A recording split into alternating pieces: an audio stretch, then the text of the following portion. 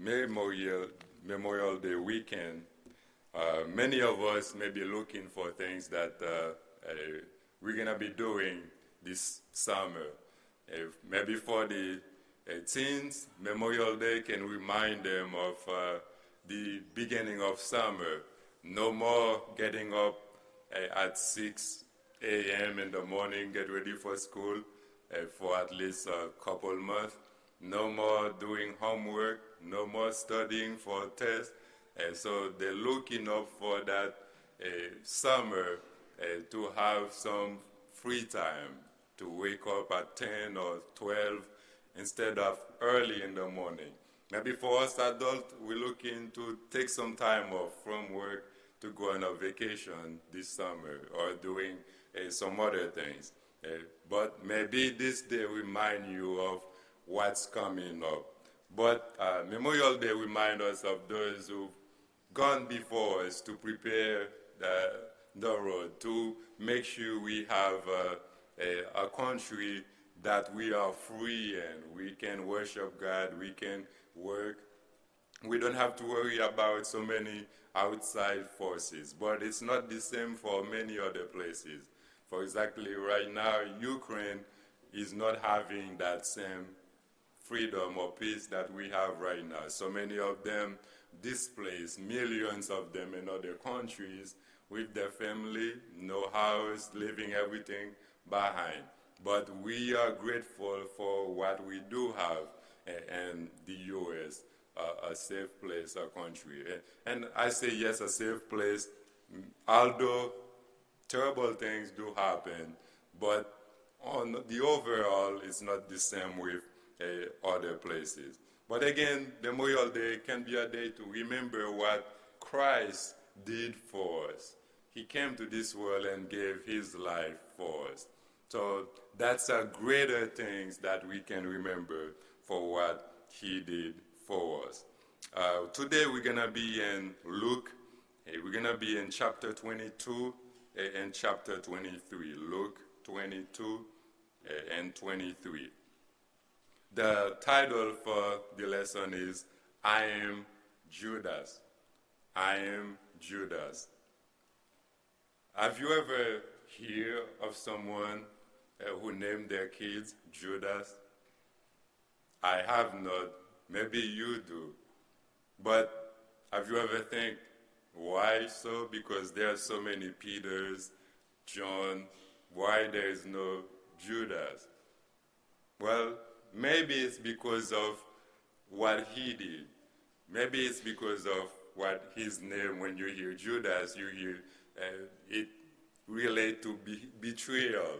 So parents maybe decide, no, I'm not going to name my child Judas because that will have a bad connotation. But I am Judas. When we consider the event leading to Jesus' death and crucifixion, sometimes we think, why in the world did they do that? They were coward. Why they follow the crowd? Why they go and do all of those things to Jesus? And even when you're looking at Jesus' friends, the disciples, have you ever wondering why they didn't stay with him? Why they all flee? They were cowards. But the more I think about that or evaluate that, the more I am honest with myself that my action sometimes it's close to them. I can relate to them, to what maybe I've done or to what maybe I will continue to do, because we all sinners and we all fall short for the glory of God. Judas in Luke 22, 1-6, he betrayed Jesus for some money. But have you ever betrayed Jesus? Have I ever betrayed Jesus? When maybe I should have stand up for him with my friend or with people I come in contact with, but I back down instead of speaking up for him and defend him and let others know about him. Or maybe have I ever been sneaky? Because Judah, for some extent, he didn't think that all of those things will happen to Christ. He was thinking, I'm just being sneaky. I'm going to sell him for 30 pieces of silver. And then he has the power. There's no way they're going to arrest him. He can get out of it. So, and maybe he won't know about it and all of that. Maybe that's what he was thinking about it, by being sneaky. But when he saw that Christ wasn't getting out of it, they were beating him and everything they were doing to him, he tried to return that money back, but it was too late for him to do so. Have I ever been sneaky? Maybe thinking I'm smarter, maybe trying to get over on someone, and maybe trying to get over on Christ by portraying like I'm following him, but underneath I'm not. I'm doing something against him, to what he really asked me to do. Have I ever sold him for 30 pieces of silver? Have I ever decided to go to work instead of coming to worship? Have I ever started to money over him? You can go on and on. Have I ever sold him? Have I ever betrayed him? Have I ever plotted against him so that I could have or do what I want? I want to have the freedom to do what I want. Even though Christ said he came to this world to give us freedom from sin, so that we don't have to be slaves to sin. But sometimes we're thinking, if I want to do what I want to do when I want to. I don't want to love my enemies. I don't want to follow Christ to what he asked me to do. So let me do something different so that I can live how I want to live.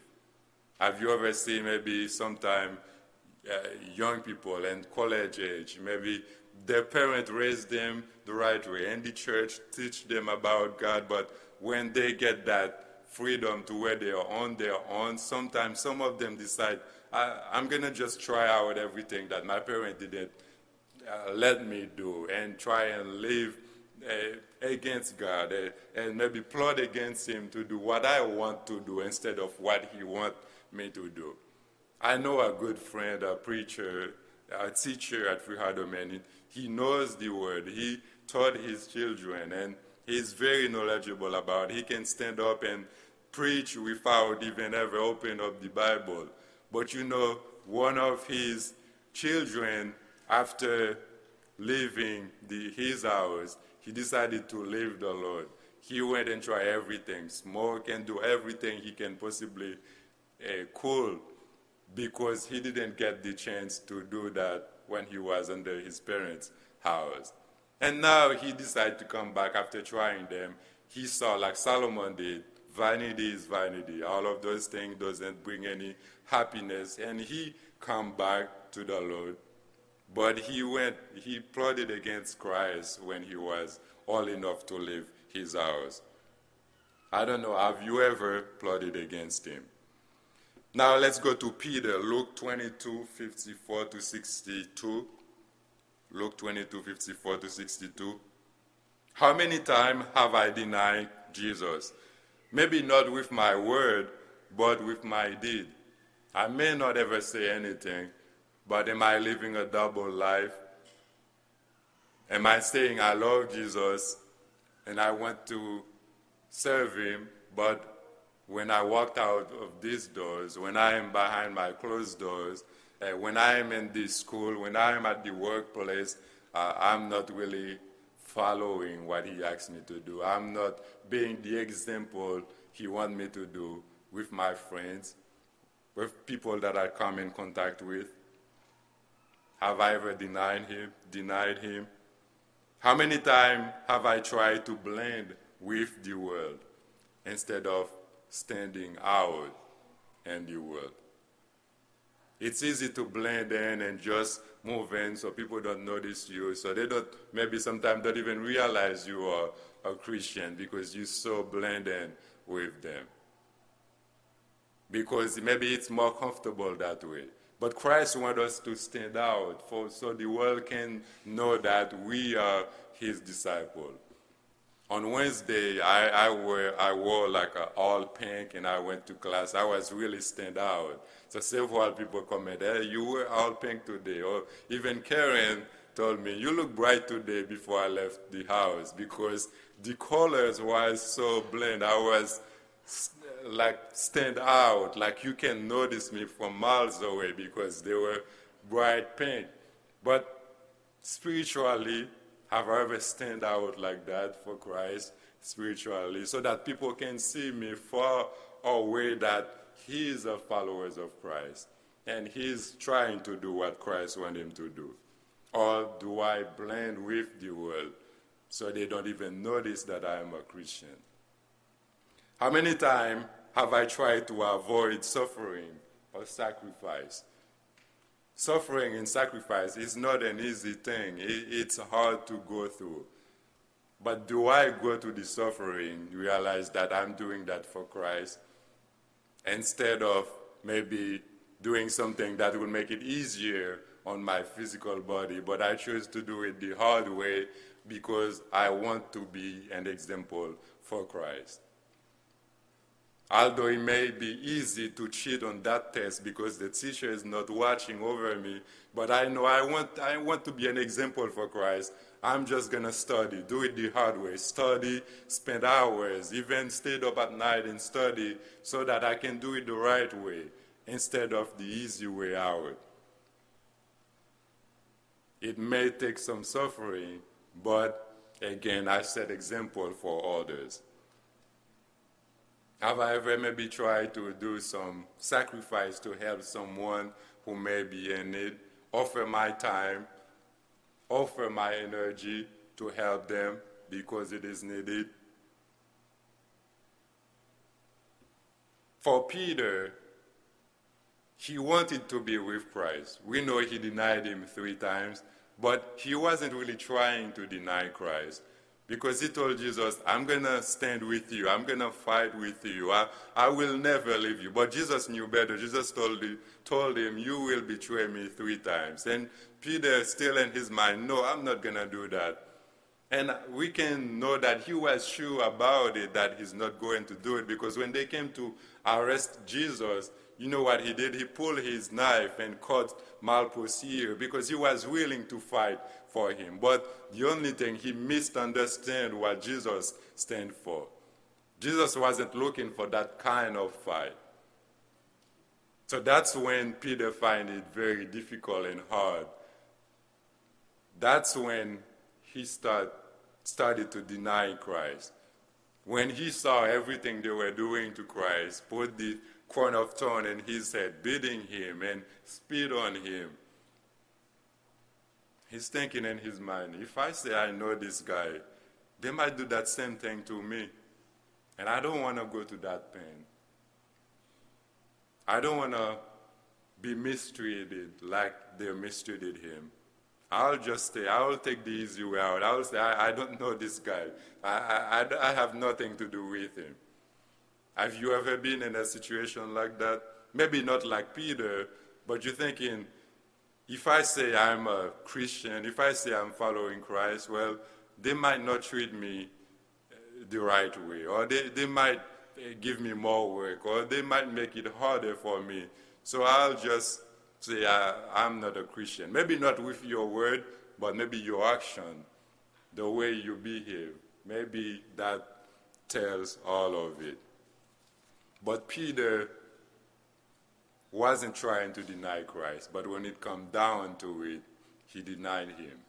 So we may be thinking, I'm not going to deny Christ, but when it comes really down to it, when you are sick, when you have a family who passed away, when someone goes tragically out, will you still remain faithful to Christ, knowing that he's in control? When in that moment it's very hard and difficult to go through, will you stay with him or will you deny him? I am Pontius Pilate. Luke 23:13-25. How many times have I compromised to find middle ground with society? Like I know the things they're doing are not right. I know I should stand up against it. But if I do, I might lose my popularity. So I'll just compromise with it. That's what Pilate did. He found a way to free Christ, and he asked several questions. He said, why do I let Barabbas go instead? And the crowd was like, no, crucify Jesus. You can let Barabbas go. But in his mind, he was thinking, there's no way they're going to let Barabbas go. He's been someone who mistreat people, robbed them. So he's done terrible thing against people. So they're going to probably say, no, let Jesus go and keep Barabbas.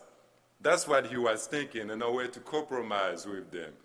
But when it come down to it, the crowd was like, no, crucify Jesus, let Barabbas go.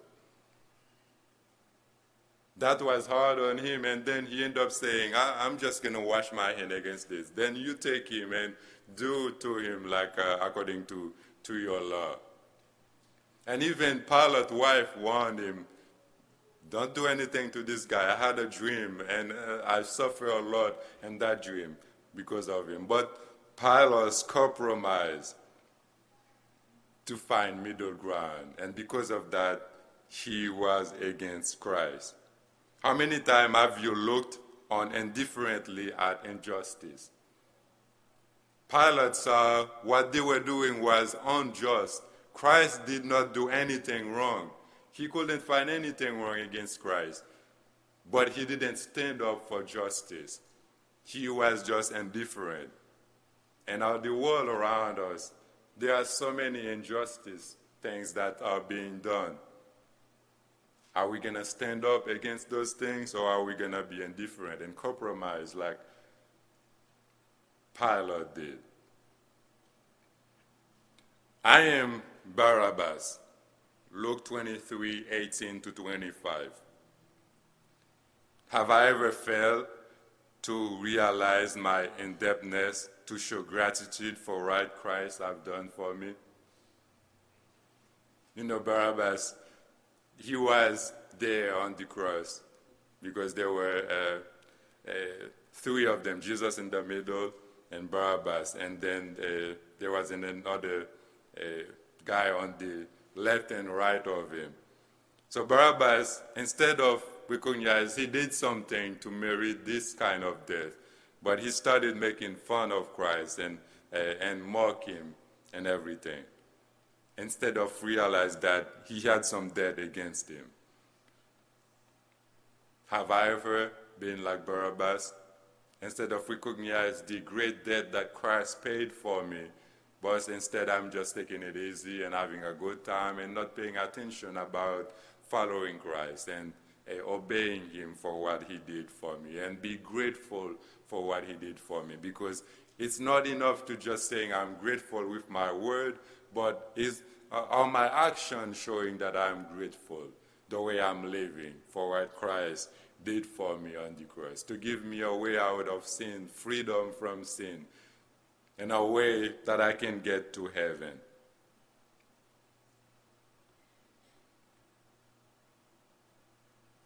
I am a Herod. Luke 23:6-12. Luke 23:6-12. Have I ever treated Jesus like a magician who can do tricks for me? Sometimes when things are going well, we are in good health, and we have a work, and we are happy. Sometimes it's easy to forget about Christ, maybe to try to thank him and worship him and give him our time and our energy. But when things start getting hard, when we get sick, when I get sick, and when things are difficult, that's when I start talking to him more, praying to him more, because now I want him to do trick for me. I want him to heal me, and I want him to bless me because things are hard. Have I ever treated him like a magician to just do tricks for me when things are difficult or hard in my life? Have I ever made shallow and selfish petition that received no answer? Because I just want things for me. Instead of praying for God to help bless other people, I just pray for myself. I don't lift other people up in prayer, but I'll always talk about what I want, what's best for me, not how I can do to help other people, not what I can do to support someone, to give my time to help someone, but what can I get out of it? Have I ever made selfish requests like that, like Herod did? You see, Herod, Christ went before him. He wasn't really looking to help. He was just asking him to do miracles, to do certain things to him, making fun of him and all of that. He wasn't serious about it. And if I'm not careful, I may be like that, to where, yes, I'm here, but I'm not very serious about living a life that pleasing God daily and every hour in my life. I am the crowd. Luke 23, verse 13 or 25. Have I ever stood with the crowd rather than alone with Jesus? Have I ever stood with the crowd rather than alone with Jesus? Peer pressure. Peer pressure is easy to take us on, especially if we are the only one standing up.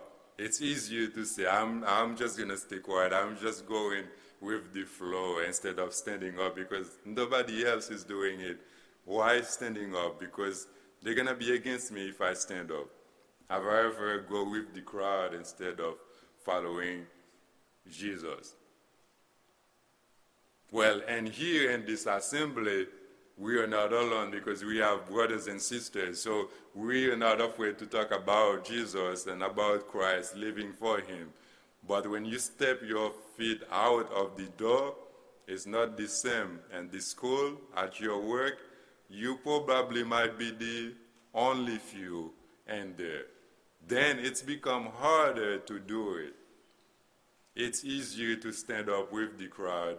And maybe if you're not thinking you're standing up, to just be quiet about it because I don't want to be mistreated or I don't want to stand out, so I'll just be quiet. When you do that, when I do that, then I'm siding up with the crowd instead of standing up for Christ.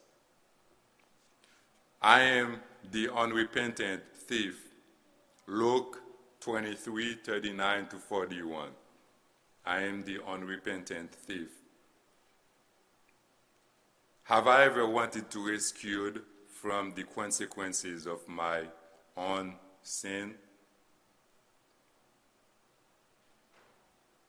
Like I've done wrong, I've sinned, but instead of getting the consequence, I don't want the consequence. I want to be out of it.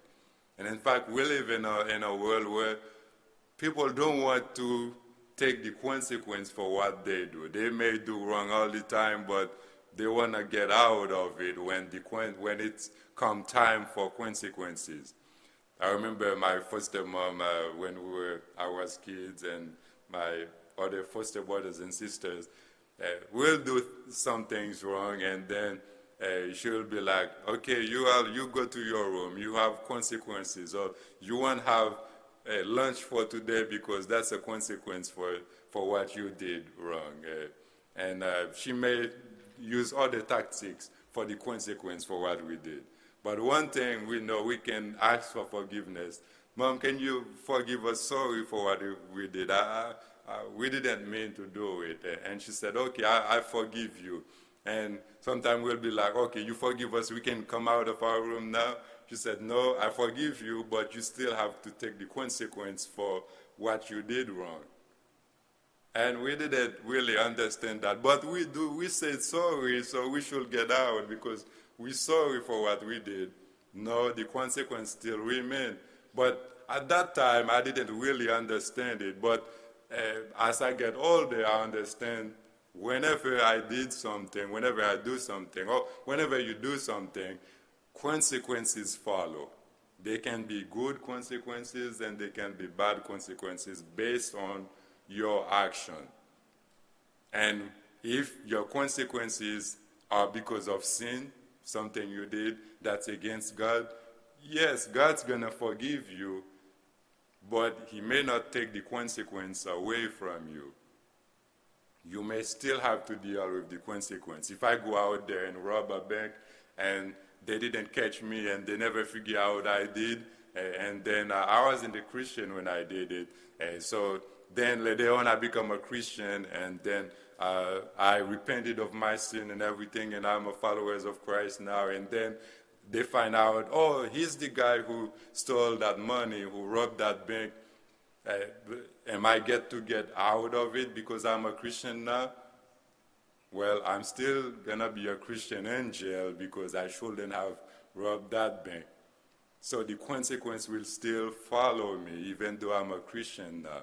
So there are consequences for whatever we do. Christ will forgive us. He will take us in, but we may still have to go to the consequences for the things we have done. But you see that unrepentant thief there, he wasn't worried about that. He wanted to rescue from just his sin. And have I ever been bitter toward others when it was I who was responsible? Like I was responsible for what is done.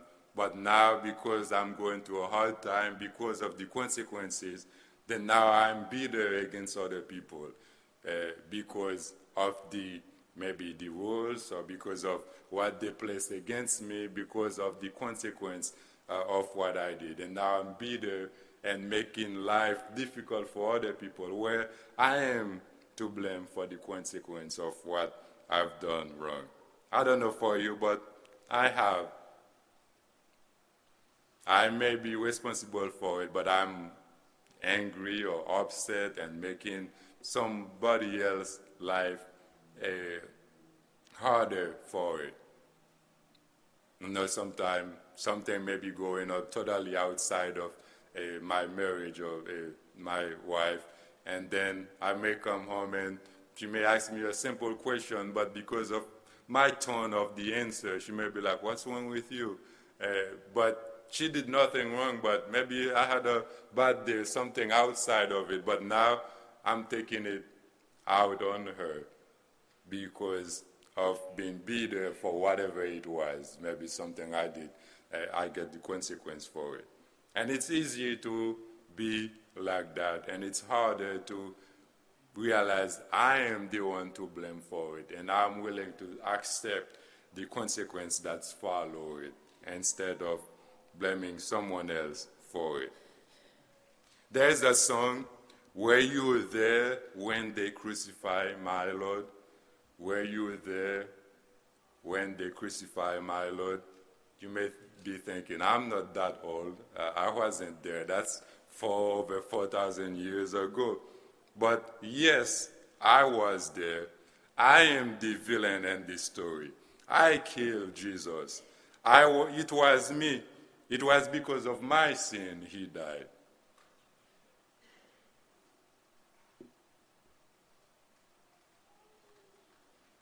But thank God there is yet another character in this story. The penitent thief, Luke 23:39-43. Yes, he was a sinner. Yes, he sinned. But you know, on the cross he realized that it's my fault I am there. I did something to cause me to be on this cross. And you know what he did? He asked Jesus to forgive him. And he asked him to be with him. And Jesus said, you know, today you are with me in paradise. So that's me. Yes, I was there. It's my sin who crucified Jesus. But there's still hope if I am repented of my sin, if I call upon him, and I want to turn around and serve him, there's hope for me. He's willing to forgive me. He's willing to give me freedom from my sin, and he's willing to take me home. And if I remain faithful, he's preparing a place for me in heaven to where I can be with him for eternity. So the penitent thief, I am him too. I, like him, recognize my sinfulness, and I can repent from my sorrow because of the grace that God gave me. Because his grace will cover my sin. And because God is who he is, because of who God is, he offers us the term of his pardon. Yes, he will forgive us. Yes, he will give us a way to heaven, but there is some terms to it. And the term is we have to believe in him. After we hear the word, we need to believe in it. And we need to repent of our sin, decided to live a different life. We need to confess his name.